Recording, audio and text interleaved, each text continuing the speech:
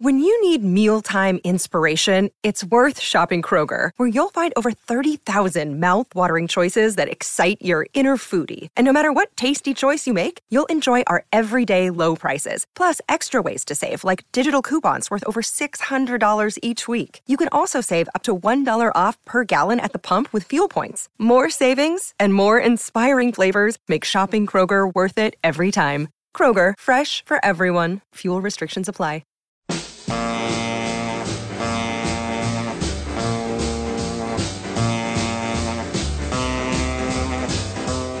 Welcome to Techno Roll, a special Let It Roll maxi series discussing Simon Reynolds' book Energy Flash, A Journey Through Rave Music and Dance Culture, hosted by Nate Wilcox and Ryan Harkness.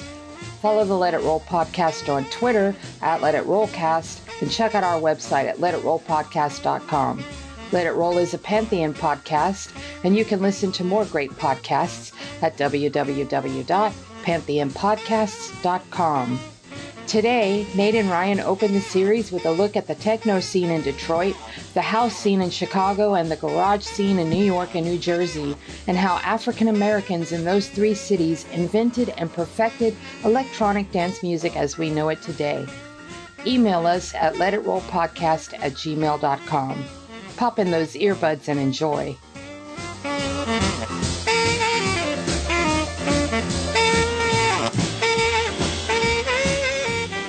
Time to let it roll, or should I say techno roll. I'm your host, Nate Wilcox, and we're back again with Ryan Harkness, continuing our discussion of Simon Reynolds' Energy Flash, A Journey Through Rave Music and Dance Culture. And today we're going to be talking about three American cities, Detroit, Chicago, and New York, and their impact on the electronic dance music scene. Ryan, big picture thoughts. Yeah, it's cool how they kind of combine all three cities into one chapter. I promised myself I would try not to litter this podcast with too many comparisons between, Techno Roll Season 1 and Last Night a DJ Saved My Life versus Season 2's Energy Flash. And, just throwing it back and forth as to how each one did each. But it's too interesting for me not to note how Last Night a DJ Saved My Life kind of rolls chapter to chapter from New York disco to Chicago house to Detroit techno, while Energy Flash goes the exact opposite direction, starting with Detroit techno and then Chicago house and then back to New York for the post-disco garage movement. So it's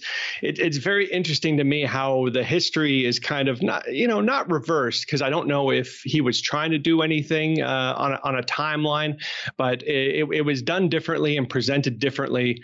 And it was started off with something that I think Last Night a DJ Saved My Life kind of underplayed, which was the influence of Europe and Kraftwerk and Giorgio Moroder, Italo disco and everything like that, but especially Kraftwerk.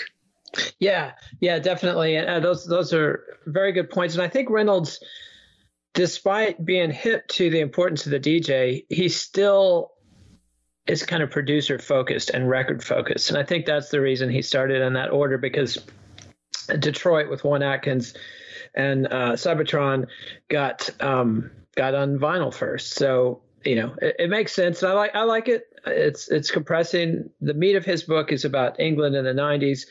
And I think it's appropriate that he has more of that Euro focus. I think the language barrier for Brewster and Broughton is probably a factor in maybe undercovering some of the European scenes. I mean, they cover quite a bit of them, but yeah, I definitely like. It's definitely something that they updated in the next version of the book when they actually went to Italy for the Cosmic Disco chapter, which was, I think, a new one in the revised edition.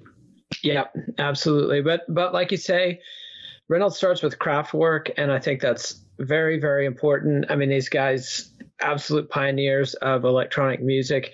And Reynolds also makes a funny connection, because Kraftwerk came out of the krautrock scene, was originally a rock band with guitars, bass, and drums, and they were heavily, heavily influenced by bands from Detroit like the MC5 and the Stooges, and that whole punk ethos of, rage and power and deliberately moronic, frankly, trance states, seeking to make simple music that triggers elevated states in your mind. And they were also big influenced by the Velvet Underground and their abandonment of R&B rhythms. And that's kind of the enigma of Kraftwerk. I mean, they've got quotes from the legendary Detroit DJ Carl Craig saying that Kraftwerk were so stiff they were funky. And Reynolds is interviewing him, trying to get him to explain, why was young Black America so fascinated and so in love with the whitest band on earth, Kraftwerk? And so stiff they were funky, and Reynolds translates that into so white they were black, which is classic. And Kraftwerk also is a direct antecedent. I mean, you don't get more direct than being sampled. Two of your songs sampled in Planet Rock by Afrika Bambaataa. And so that whole early 80s electro thing, which is another area that I think Brewster and Broughton maybe kind of underemphasized. I think people like Jelly Bean Benitez and other DJs and producers in New York doing the electro funk stuff kind of got short shrift in that. Again, yeah, there's a whole lot of you go back and you listen to Kraftwerk and you hear some of the tracks, and there's a real electro. You can hear where electro came from when you listen to some of the Kraftwerk. I find Kraftwerk has elements of you can hear where techno and electro both kind of came from. They have components from different tracks that kind of feed into both and move forward with both. Yeah, absolutely. And also got to mention, George Clinton's P-Funk, Flashlight in particular, was a big influence on both electro and techno. And Derek May, one of the Belleville 3 architects of techno, he said that techno is, quote, like George Clinton and Kraftwerk stuck in an elevator with nothing but a sequencer to keep them occupied. So, Reynolds pretty quickly zeroes in on what he calls the techno rebels of Detroit. And these guys, Juan Atkins, Derek May, and Kevin Sanderson, with an assist from Eddie Fowlkes, who was in there with them and then kicked out and exiled for decades. But there kind of could be a Belleville 4, although Eddie wasn't from Belleville. He was from the other side of Detroit. But the wrong side of the tracks. Exactly. And that's a big factor in this story, is that these kids from Belleville were pretty affluent. They were second-generation African-Americans whose ancestors had migrated north and worked in the car factories, which was this big equalizer. Despite all the race riots they had in Detroit, both in the 40s and the 60s, it brought a big infusion of wealth to the African-American community, and it created these middle-class communities that by the 80s are creating middle-class art projects like techno. And so you've got people like Juan Atkins, who partners with this eccentric Vietnam vet, Rick Davis, who's got this whole Afrofuturist philosophy based on Alvin Toffler and other things, and also observing what's happening in Detroit, because Detroit was totally hollowed out by real estate policies and white flight. And by the 70s and 80s, you had a de facto apartheid state where the city itself was very black and very poor. The suburbs are very white and very affluent. And these are three kids who managed to get on the wealthier side of that line. They moved out to the suburbs where they had to deal with being isolated and being some of the only black kids out there. And that's what kind of forced them together. They're three very different kids. And Juan Atkins was just kind of the Pied Piper who was way ahead of everybody, making records really early on and thinking about this stuff in a really self-conscious, intellectual way that makes me think of people like the Rolling Stones, like Brian Jones and Mick Jagger, who are these middle-class kids who are obsessed with the blues. These are these middle-class kids who are obsessed with disco, but they're not going to discos. They're in their bedroom talking about the theory of it, which is, it's just classic. And yet they were able, after a slow start, they started DJing parties. And at first, there's a great story in there about how they went out there and they don't have any clue what they're doing. And, they're playing 45s with no slip mats. They don't know how to blend or anything, and nobody is dancing.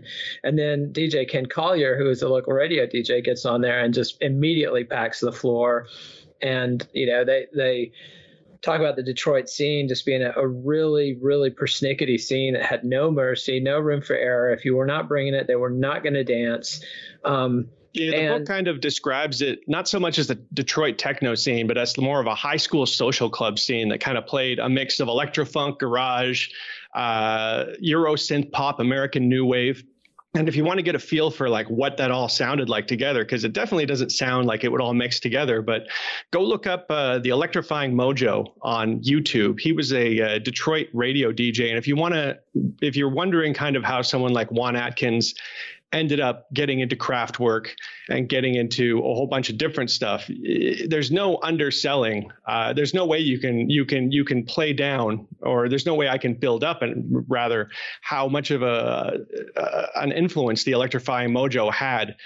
He was a massive Detroit radio DJ, a huge market share at the time, and he would throw together Kraftwerk and New Wave, and when Cybotron first came out, Electrifying Mojo was the guy that was playing it, making it a hit. So this is the guy that not only fed this kind of music and piqued these kids' imaginations, but he was also picking up the music that they were writing and putting it out there. But it is important to note, it's not like Detroit techno took off in Detroit and there was a magical Detroit techno scene in the early 80s. It all became part of kind of a big mix of everything, and that again is reflected back in what the Electrifying Mojo was playing on the radio. Absolutely. And let's go ahead and hear a little bit of Kraftwerk. This is the Robots from 1978. Anything you want to say about this one before we drop it? Sure. I mean, Kraftwerk had like an upward utopian futurist vibe to it. Like, oh, we are robots traveling across unified lands. Isn't it great? And it's kind of a funny contrast to Detroit techno, like Cybotron, which was the mix kind of taking Kraftwerk and making it more Detroit, which was more of a like, we're being crushed in the gears. How do I escape this? It's like a cultural reflection where Kraftwerk was feeling pretty good about the direction the future was bringing, while Cybotron realizes, this machine will eat us. Absolutely. And this is Kraftwerk, the Robots.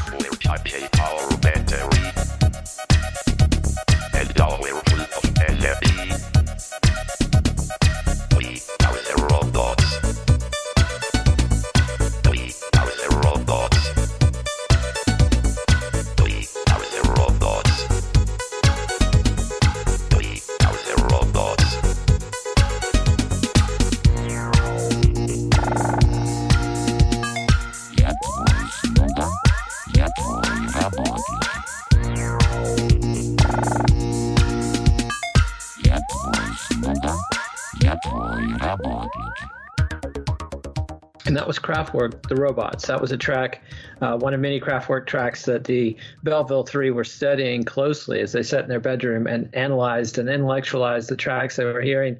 And yeah, you really put your finger on it.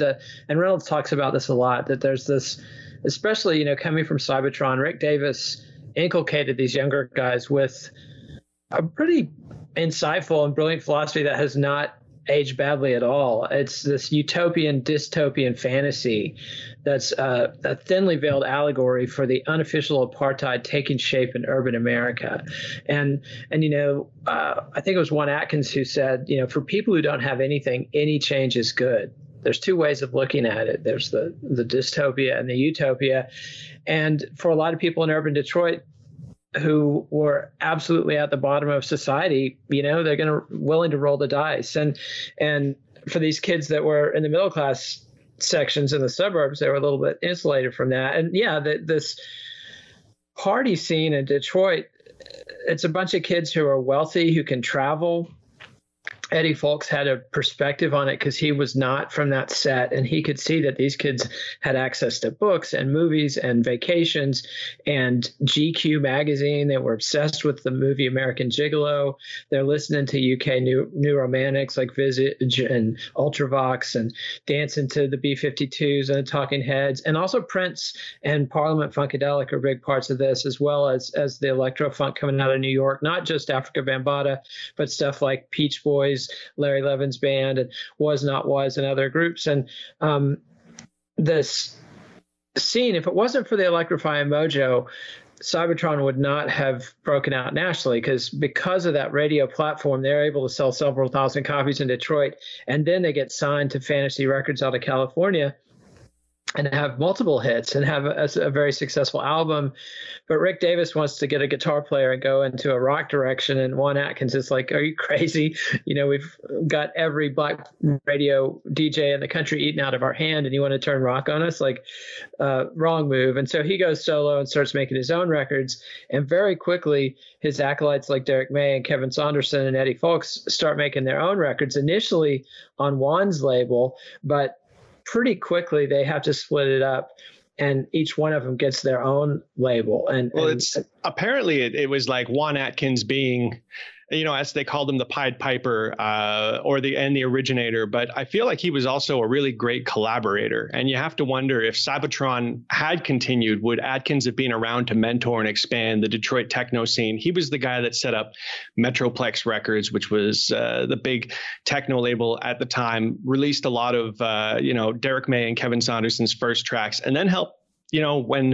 When they wanted their own labels, he helped set up their own labels as well to avoid the headaches that he would have had if he had to try and keep Derek May under his own label. He said it just would have been a pain in his ass. So with I don't know if you can say no ego, but maybe it's the kind of ego that you have where you've already had your success and you just want to spread it around. I give a big props to Atkins for being what it sounds like is the glue to the Detroit scene, where he was willing to spread the wealth, and he was willing to spread the spotlight, and he was willing to grow it with a bunch of all of his friends inside the Belleville 3 and outside.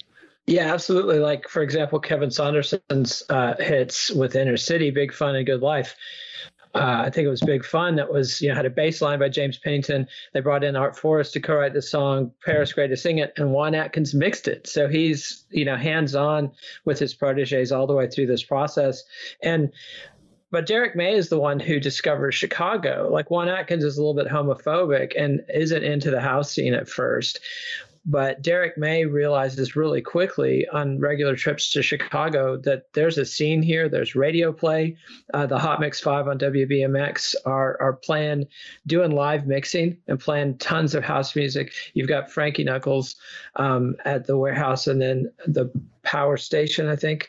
And then Ron Hardy takes over at the Warehouse, and then the Music Box. So you've got these clubs that are gay clubs, but they're beginning to draw a mixed crowd of gay and straight kids. And Derek May realizes really quickly, if I can get my records in the hands of those DJs and they play them on the Hot Mix 5, I'm going to sell some units. And so Chicago, in a lot of ways, is the city that really built a scene. Detroit's scene with the high school dances falls apart fairly quickly because of this commitment to exclusivity on the part of these wealthier West Side kids who do not want the East Side kids coming over, and they start putting no jits for no jitterbugs, which is a pretty ugly slur for kids from the poorer part of town.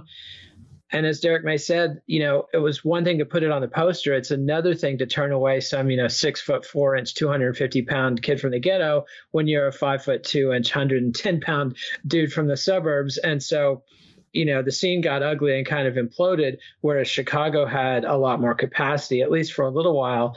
It was a legitimate club scene. I mean, the Warehouse was 3 floors, 2,000 people, like on a hot Saturday night.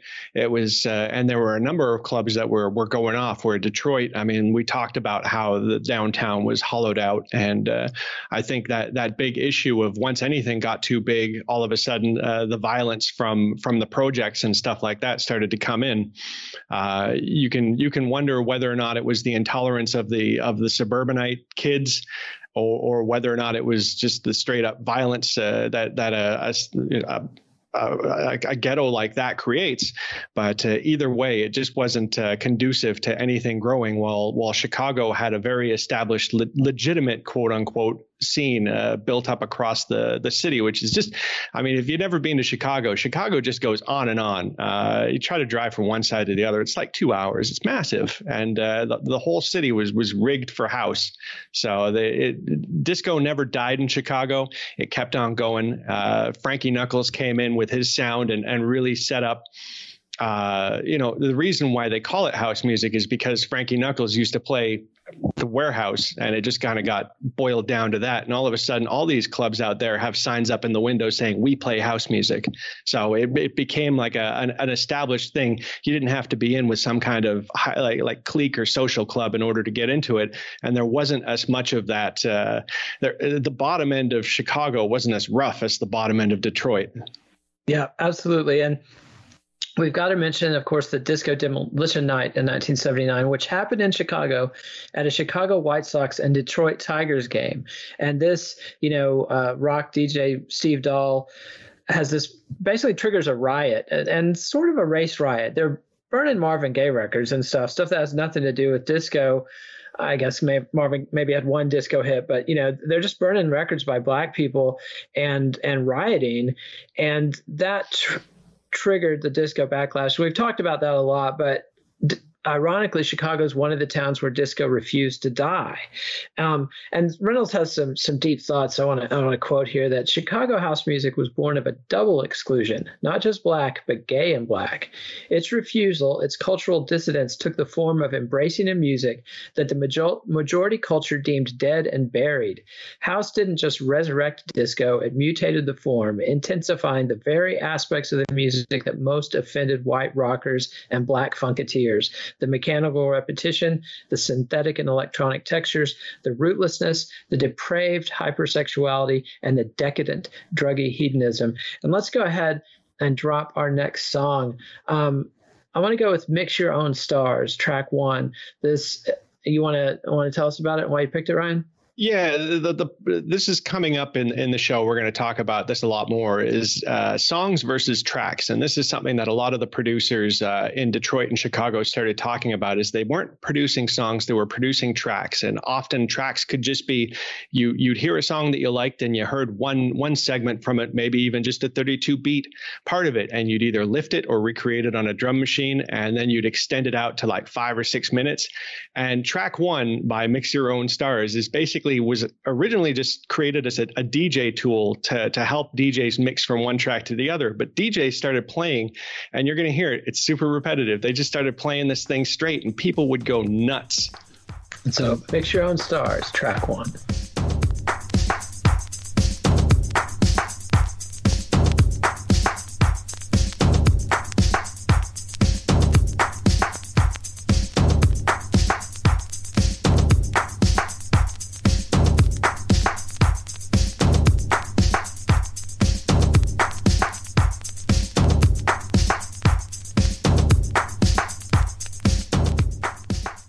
And that was Mix Your Own Stars, track 1 from 1981. And this is an example of kind of what Frankie Knuckles and Ron Hardy were up against. Because of the disco implosion, American record companies basically stopped making new disco records in the early 80s. There was still new stuff coming from Italy. There was some of the electro-funk scene coming along 82, 83 out of New York, Bambaataa and Larry Levin and others. But they're also recycling a lot of hits and using every tool in their DJ arsenal. They're mixing the tracks, they're blending, they're stretching the things out, and using sound effects. Frankie Knuckles' patented train going around the master speakers in the warehouse. And so house is a funny style because the genre is actually codified and named before the records really start getting made. It's totally a DJ-driven style. And this thing, I want to also quote Chuck D of Public Enemy to give you a feel for kind of the funk and hip-hop opposition to house and disco. And here's Chuck D telling Simon Reynolds why he didn't like house. He says it's sophisticated, anti-black, anti-feel, the most artificial shit I ever heard. It represents the gay scene. It's separating blacks from their past and their culture. It's upwardly mobile. And so this is what Reynolds is talking about, this double exclusion. And we'll talk about this tension between house and hip hop. We're going to see it in Chicago. We're going to see it in New York. We're going to see it in the UK, where hip hop fans are very resistant to house, and there's a little bit of resistance when people try to blend.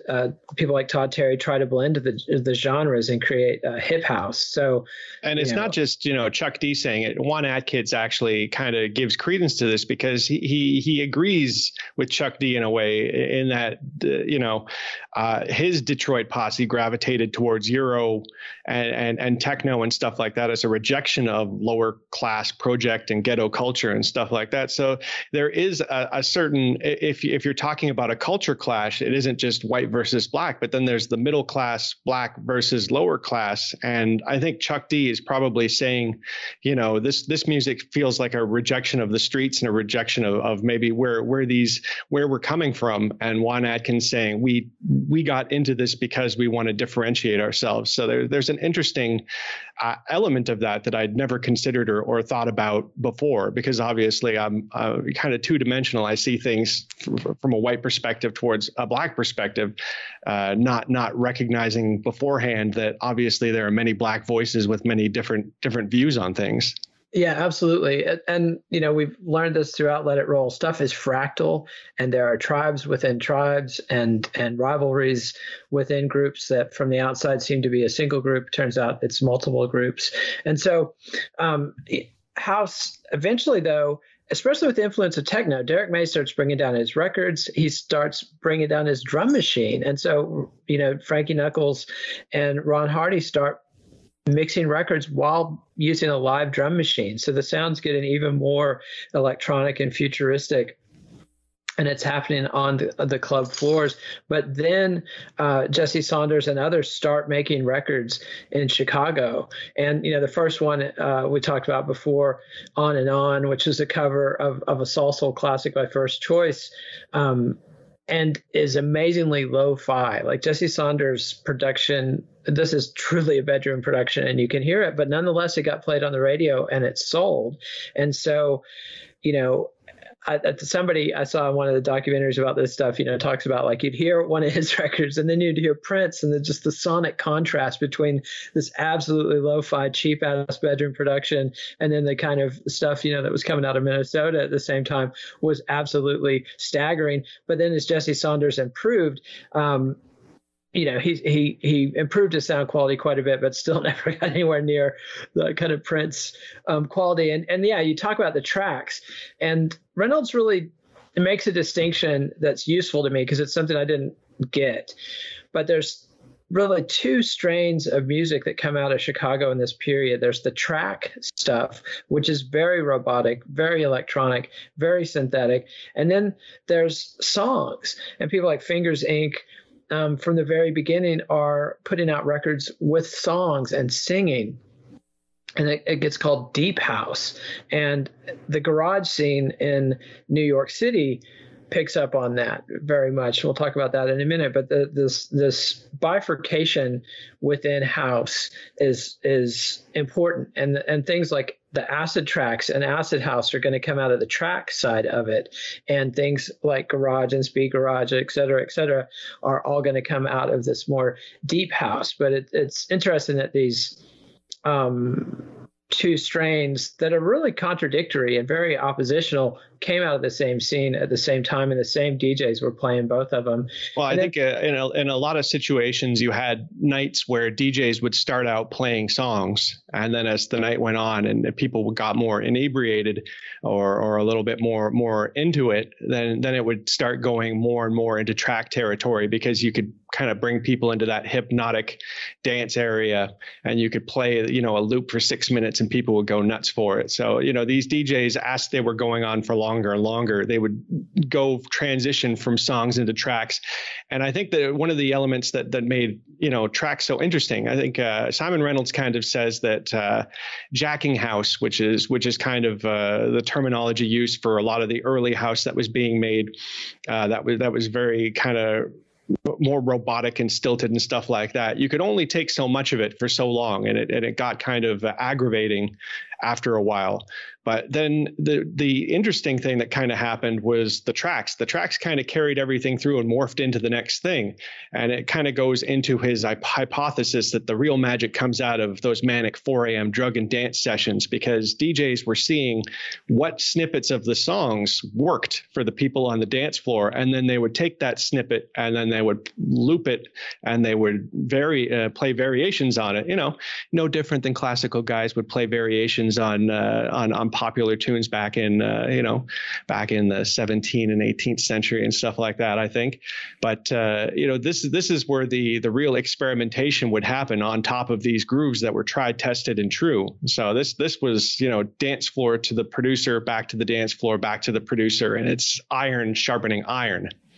Absolutely. And let's take a quick break and hear from our sponsors. When we come back, I want to shout out some of the white avant funk bands that Reynolds credits as being influences on house.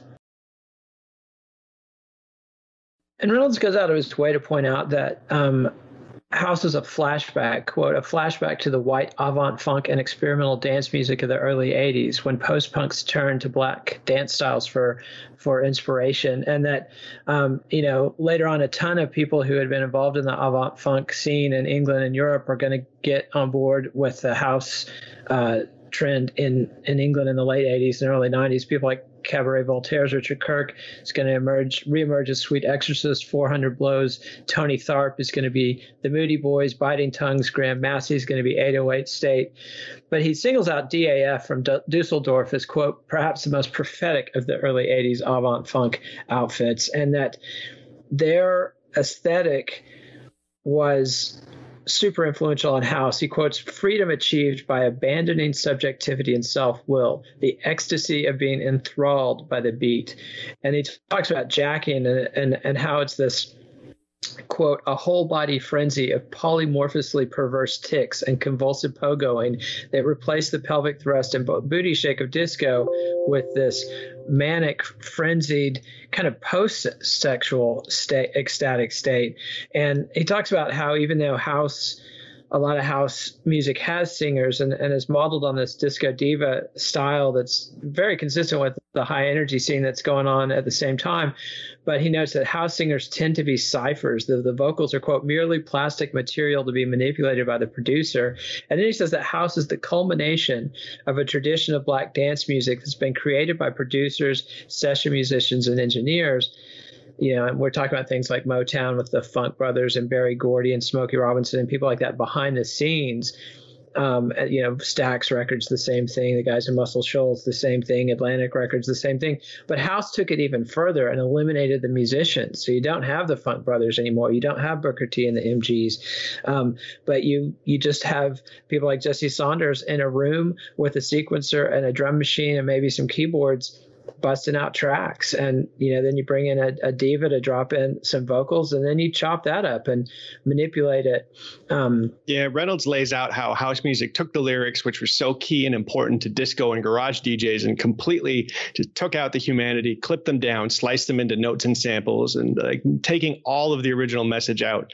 And to me, it's a more important point to make when you understand more about how just aghast the first generation DJs and producers of disco and garage were. Like Tony Humphries, who's one of the key garage guys after Larry Levan, he famously said he would never play any of these house tracks or remixes because he knew the original artists and vocalists that were being sampled and desecrated, and it was just too much disrespect for him to even handle.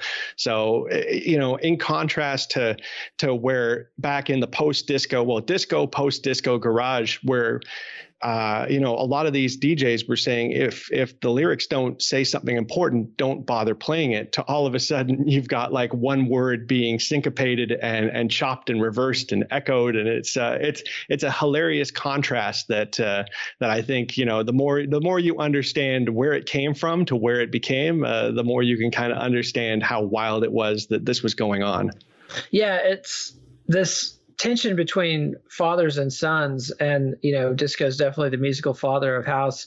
It makes you think of Kronos, shuddering as Zeus comes for him, or Uranus cringing as Kronos comes to cut off his reproductive parts with the side. So, people like Tony Humphries knew what was coming, and they knew it was different. And Reynolds talks about this dichotomy, that there's this divide between finding yourself and losing yourself. That House offers this sense of community and communion to those who might have been alienated from organized religion because of their sexuality. And he quotes Frankie Knuckles saying that the warehouse was a church for those who have fallen for grace, and that people like Jamie Principle's tracks like Baby Wants to Ride fuse religious and sexual rapture, and it's and Fingers Inc. does Distant Planet, which is cosmic mysticism a la Sun Ra, which ties in with the Detroit techno Afrofuturism strain, and so there's these currents. It makes me think of a bathtub that's got the water flowing and it's just being stirred around, and there's soap bubbles rising up all over the place, and people are going in all kinds of different directions.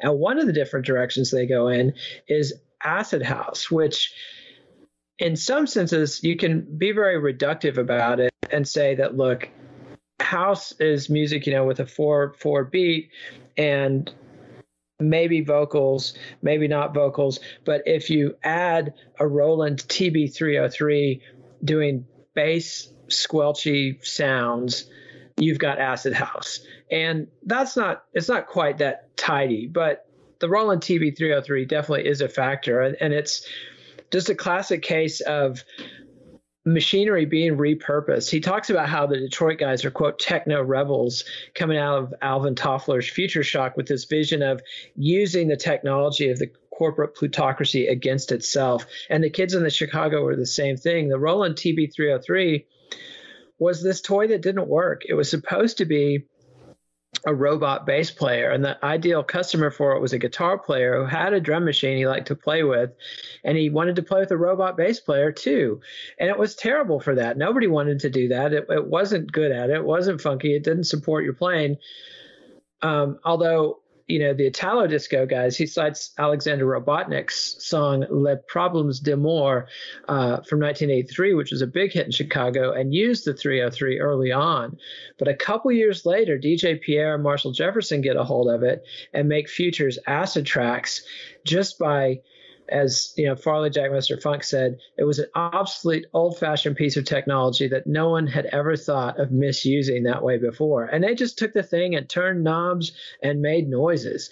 And because the bass had they created the ability in the device to simulate the bass sliding up between notes. All of a sudden, you had these guys programming two notes that are pretty far apart on the keyboard and sliding them, and it creates this ridiculous dysfunctional squelch. Again, it's because the machine fails at its primary duty that these guys were able to take it and play with it so much. And it wasn't like this was super hidden, because I realized I talked crap about the TB-303, I think in the first episode of season 1 of Techno Roll, but I actually went out and bought the new Behringer TB-303 clone because I've had a complete change of heart. It's something that I'm really having fun with right now. But there's a randomize button on it, and you hit that randomize button, and everything that comes out of it, none of it makes any sense. It all squelches. It's I think Reynolds said it was a cross between a fart and a didgeridoo.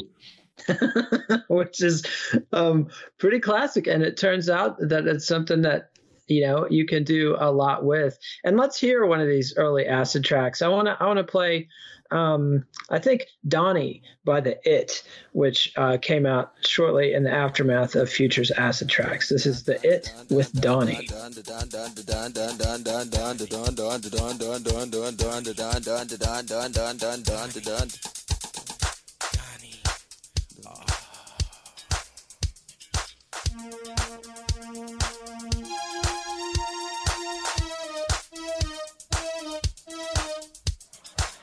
She left it for another man. All I saw was the palm of her hand as she flew out to Japan. And that was the It with Donnie, which was an early acid house track coming out of Chicago.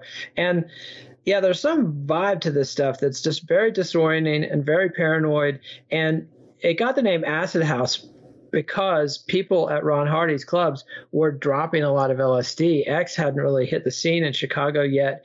And people are doing acid and freaking out. And like the first time he played a Futures track, nobody danced. He kept playing it through the course of the night, and by 4 a.m. people are just going crazy. And it was originally known as Ron Hardy's acid track, or frequently called that. And this vibe had a lot of power and is one of the things that broke through in England. And that's why the whole English scene was called acid house. And it caused a lot of confusion with people thinking, this is drug music and you have to be on drugs to listen to it, or anybody dancing to it and listening to it is doing drugs. And it also confused a lot of people who didn't even know what ecstasy was, into thinking that they're doing LSD, which was, a 60s thing. But also it was massively popular throughout the 80s, and the early scene was very much people doing X and people doing acid. And later on, as X became illegal and more difficult, a lot of times what people were buying thinking they were X was LSD, frequently mixed with methamphetamine. So yeah, crazy stuff. It's funny how it's kind of a acid house is almost I'd say there's truth to it, the fact that it has to do with acid, but it's almost a misunderstanding. But instead of a misunderstanding, people took it as an instruction manual, and I guess it worked out. I mean, here we are. So there's been a happy ending for some of us, or a happy continuation. But the thing with Chicago was the scene had been going great with the multiple big clubs. You had WBMX with the Hot Mix 5 on the air, big record sales locally. You had Trax Records, which is just this crazy story. This guy, Larry Sherman, who owns the only record pressing plant in Chicago.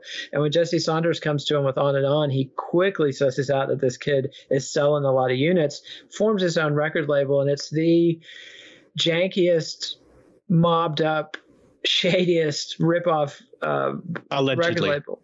Allegedly, yes, of all time. Made a lot of great records though, and got a lot of records out and out around the world.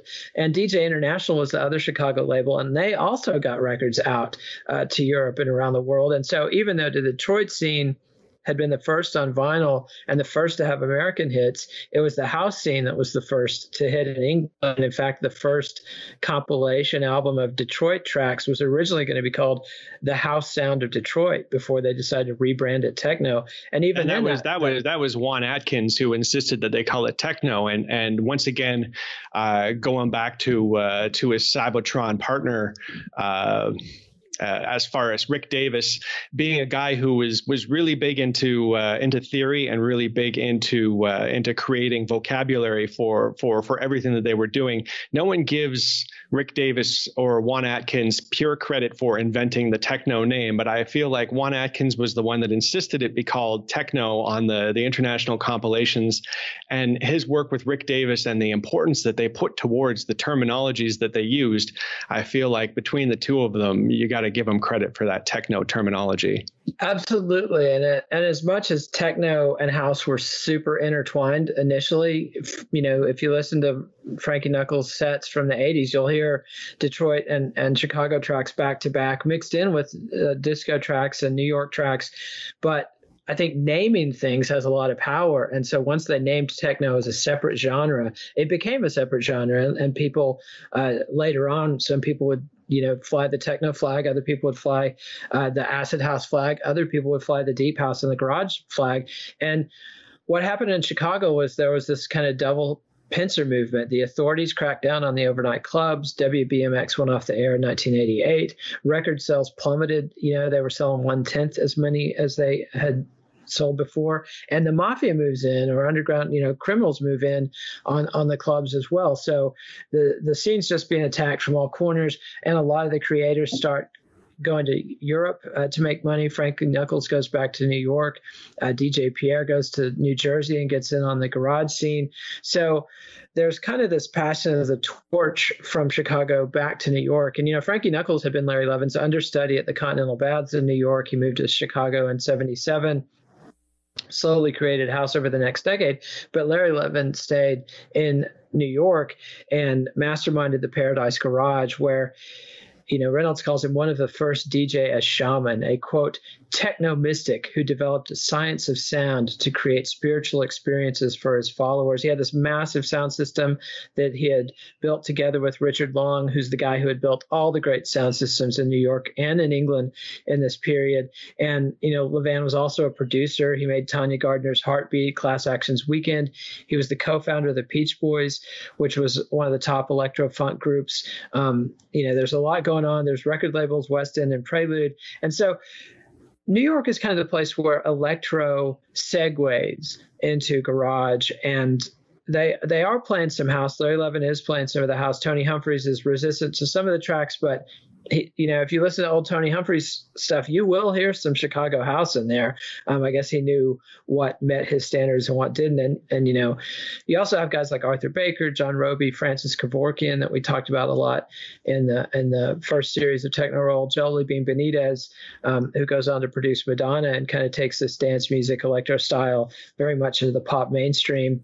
And then he gives a big shout out to Arthur Russell, who is this total character, one of the biggest, most unique animals in 70s and 80s music. He's the bridge between electro funk and garage. He was an avant-garde composer and cellist. And as he went to the loft or the gallery and heard disco, and immediately to him it was like, wow, this is just like what Philip Glass is doing, and obsessed with these connections between minimalism and the repetitious power of disco, and starts making disco records like Go Bang No. 5 by Dinosaur L, Loose Joints, Is It All Over My Face, and is a big factor in this blend going on. But I think he elevated everything. He kind of showed, going back to that comparison between songs and tracks being kind of more rudimentary DJ tools.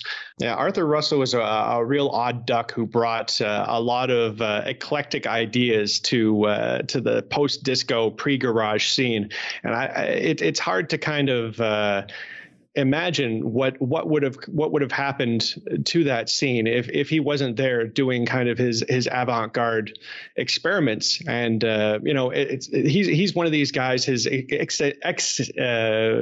was a bit eccentric, and he ended up being a bit of a loner, and he went off and ended up just kind of disappearing. And it's very fortunate now that his partner, after he's died, has been very good about posthumously taking all of the secret recordings that he made over the years and is slowly releasing them. So check out Arthur Russell. He's a big influence on a lot of people, even gets sampled by Kanye West. So big ups to Arthur Russell. I love that guy. Yeah, and I think he's also a reason that garage, of all the EDM styles, it puts the biggest premium on, quote, conventional ideas of musicality. So it's the most song focused, the most lyric focused, keeps singers front and center. And the word deep, Reynolds zeroes in on this, that there were tracks like Hard Drive's Deep Dish, there were bands with the name Deep in the title, and, quote, Deep captures the most progressive aspect of garage, its immersive dub influence production, and also its traditionalism, its fetish for songs and classy diva vocals, its allegiance to the R&B and soul tradition, and the aura of adult oriented maturity. And but at the same time as garage was being formalized, and Levin was doing it at the Paradise Garage, but then Tony Humphries is doing it over in New Jersey. And Humphries is probably the guy who codified garage as a style. Levin was kind of bigger than garage to me. He was so eclectic, and he's kind of the first superstar DJ. But Tony Humphries is the guy who took the ethos of the Paradise Garage and codified it into a style that could become a genre. But at the same time, there's other things going on in New York, and there's a guy named Todd Terry. This is our next sample. This is Royal House, which is an alias for Todd Terry, doing Can You Party from 1988. Tell us why you picked this one. Just kind of to show how many different subgenres of house were kind of coming together. I mean, Simon Reynolds does a really good job of illustrating how the blanket terms of house and techno don't really do justice to everything that's going on. And he litters the chapter with all the different names of things that are going on, like disco house, disco funk, electro tech, Latin house, garage, gospel house, deep house, and now this hard house. And this is Royal House, Can You Party?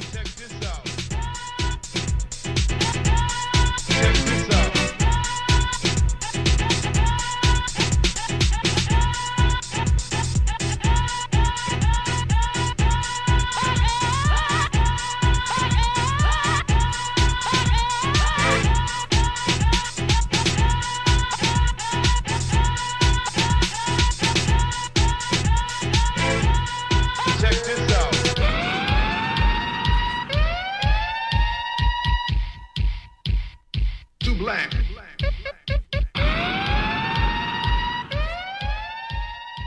And that was Todd Terry's Royal House doing Can You Party? And Reynolds describes Terry as the bridge between the electro and the later bleep and bass style that's going to be a factor in England. And also, Terry's style was called hip house, and it's a conscious effort to mix what he's hearing in the clubs with hip hop. And he's kind of the successor to Mantronix and other electro era hip hop groups, and becomes a big influence on this wave of sample heavy house that's going to come out of the UK shortly thereafter. And also people in Chicago, DJ Fast Eddie and Tyree, are also innovating hip house sounds.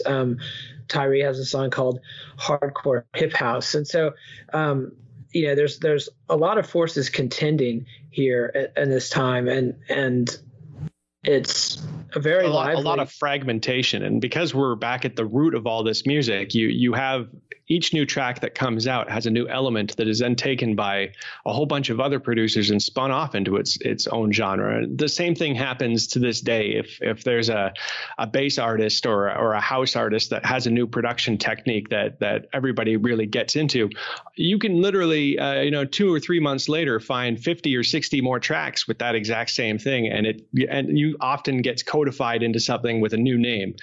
Hip house, just adding that element of a rap to it or whatever else like that. And then the hard house having more of that percussive, or the Latin house taking on all of the Latin elements to it. Because we're right back at the beginning, you could pick half these tracks out and then see how an entire industry of imitators came along and formed, either a branch that blossomed or that kind of died away.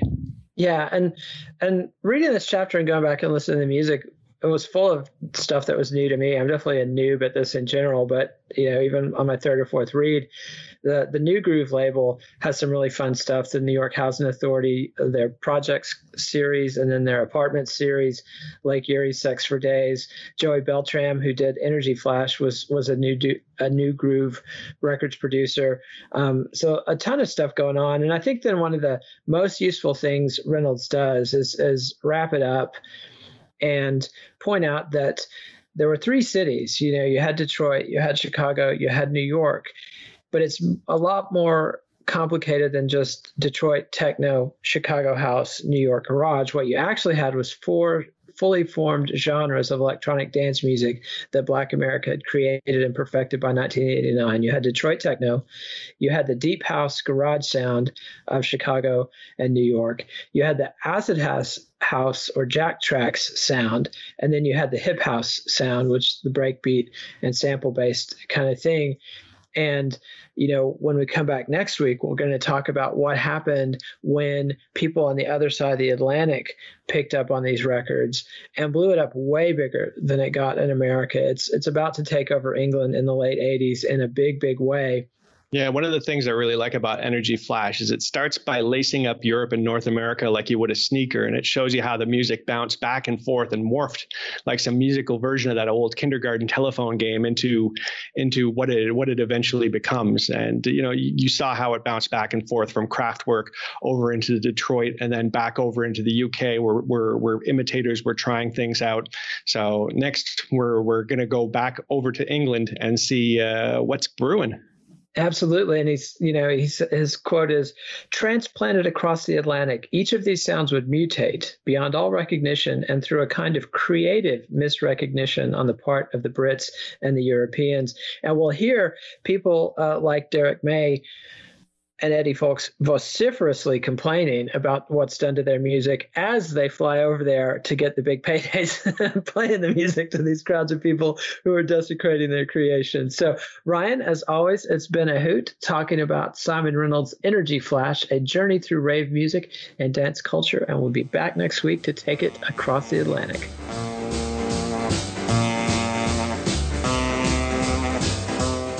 Follow the Let It Roll podcast on Twitter at Let It Rollcast, and check out our website at letitrollpodcast.com. Next week, Nate and Ryan will be back to talk about how acid house triggered a musical and cultural revolution in Great Britain over the course of 2 summers of love. Let It Roll is a Pantheon podcast And you can listen to more great podcasts at www.pantheonpodcasts.com.